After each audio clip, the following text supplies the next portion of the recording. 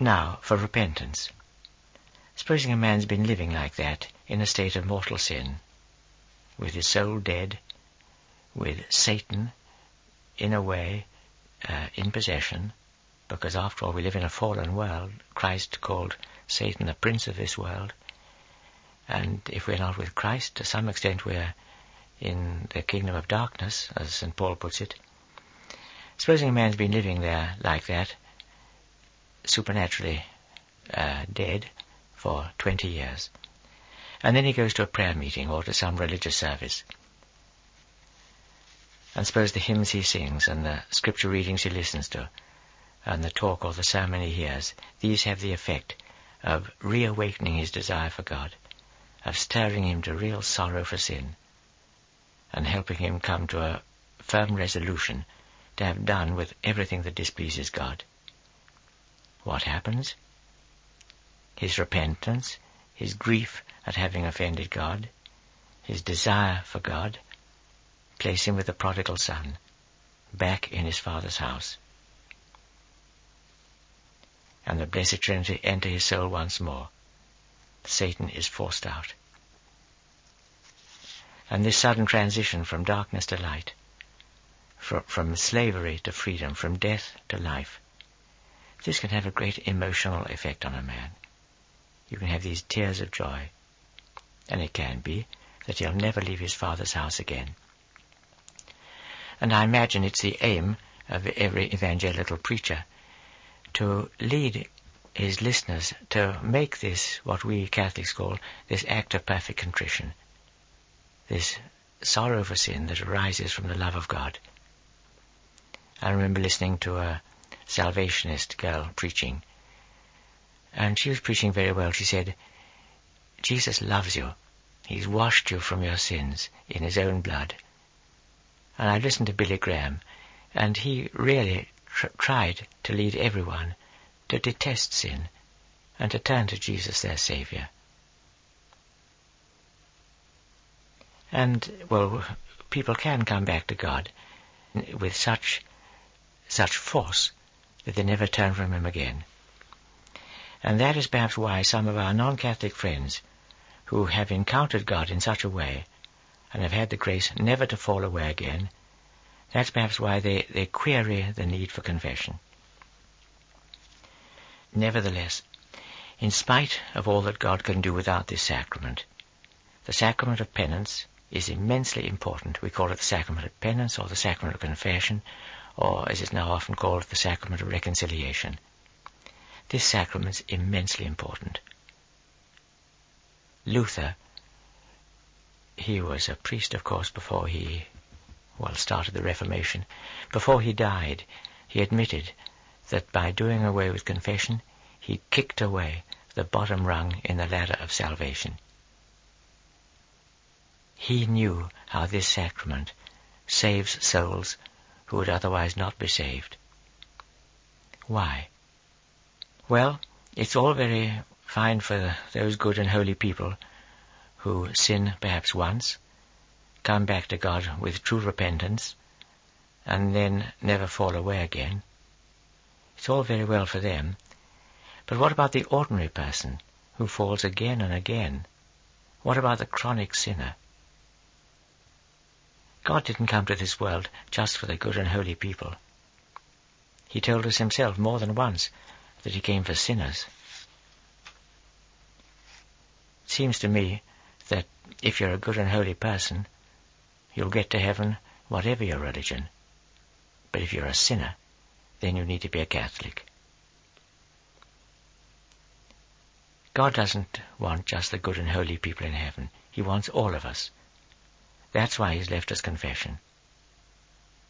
In this sacrament, God's mercy, it's on tap, so that those who need it and who commit sin again and again and again, and commit the most serious sins, can turn to him again and again and again and receive his merciful forgiveness. And in spite of what some people may think, a man can commit the same sin 1,000 times, and 1,000 times turn to God with real repentance, and I may say with probably more humility than when he first sinned.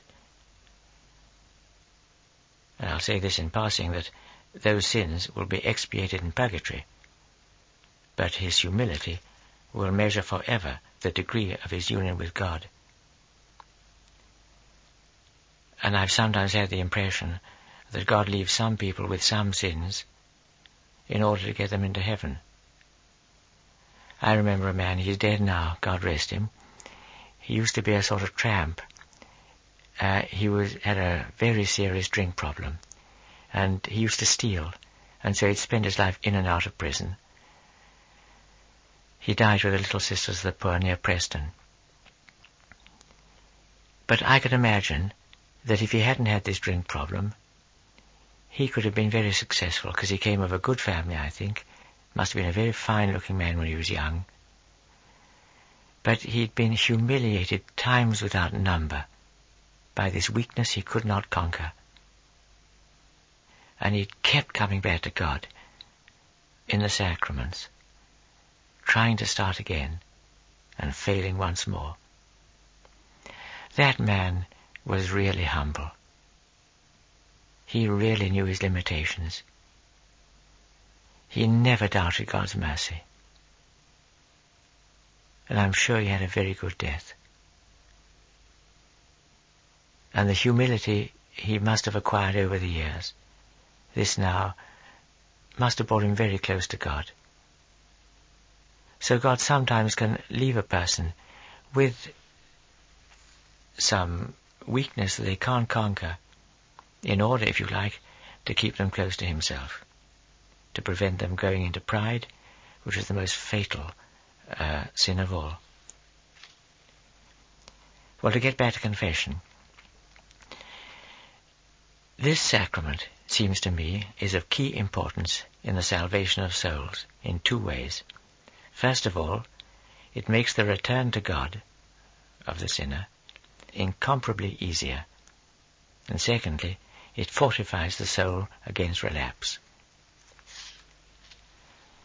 First of all, it makes the return to God easier, because it concentrates the penitent's attention and energy on the one essential thing, on the one essential element in the process of reconciliation, namely, a movement of the will towards God, or if you like, a change of heart. This sacrament cuts out all the frills. It keeps emotion in a proper subordinate role, and enables the sinner to come straight to the point. Fulton Sheen tells a marvellous story about, he was on a plane once, and the man next to him got talking and said, "Father, you know, I've got all sorts of troubles." So Fulton Sheen said, "What are they now?" And the man started telling him all his woes. And after a time Fulton Sheen says, "You know, from the way you talk, you might be a lapsed Catholic." And the man said, "Well, Father, I suppose you could call me that." And Fulton Sheen said, "How long is it since you went to confession?" And the man said, "About 20 years. And Fulton Sheen said, "Are you married?" "Yes." "Are you living with your wife?" "Yes." "Are you having any affair with any other woman?" "No." "Well, fasten your seatbelt, and I'll hear your confession."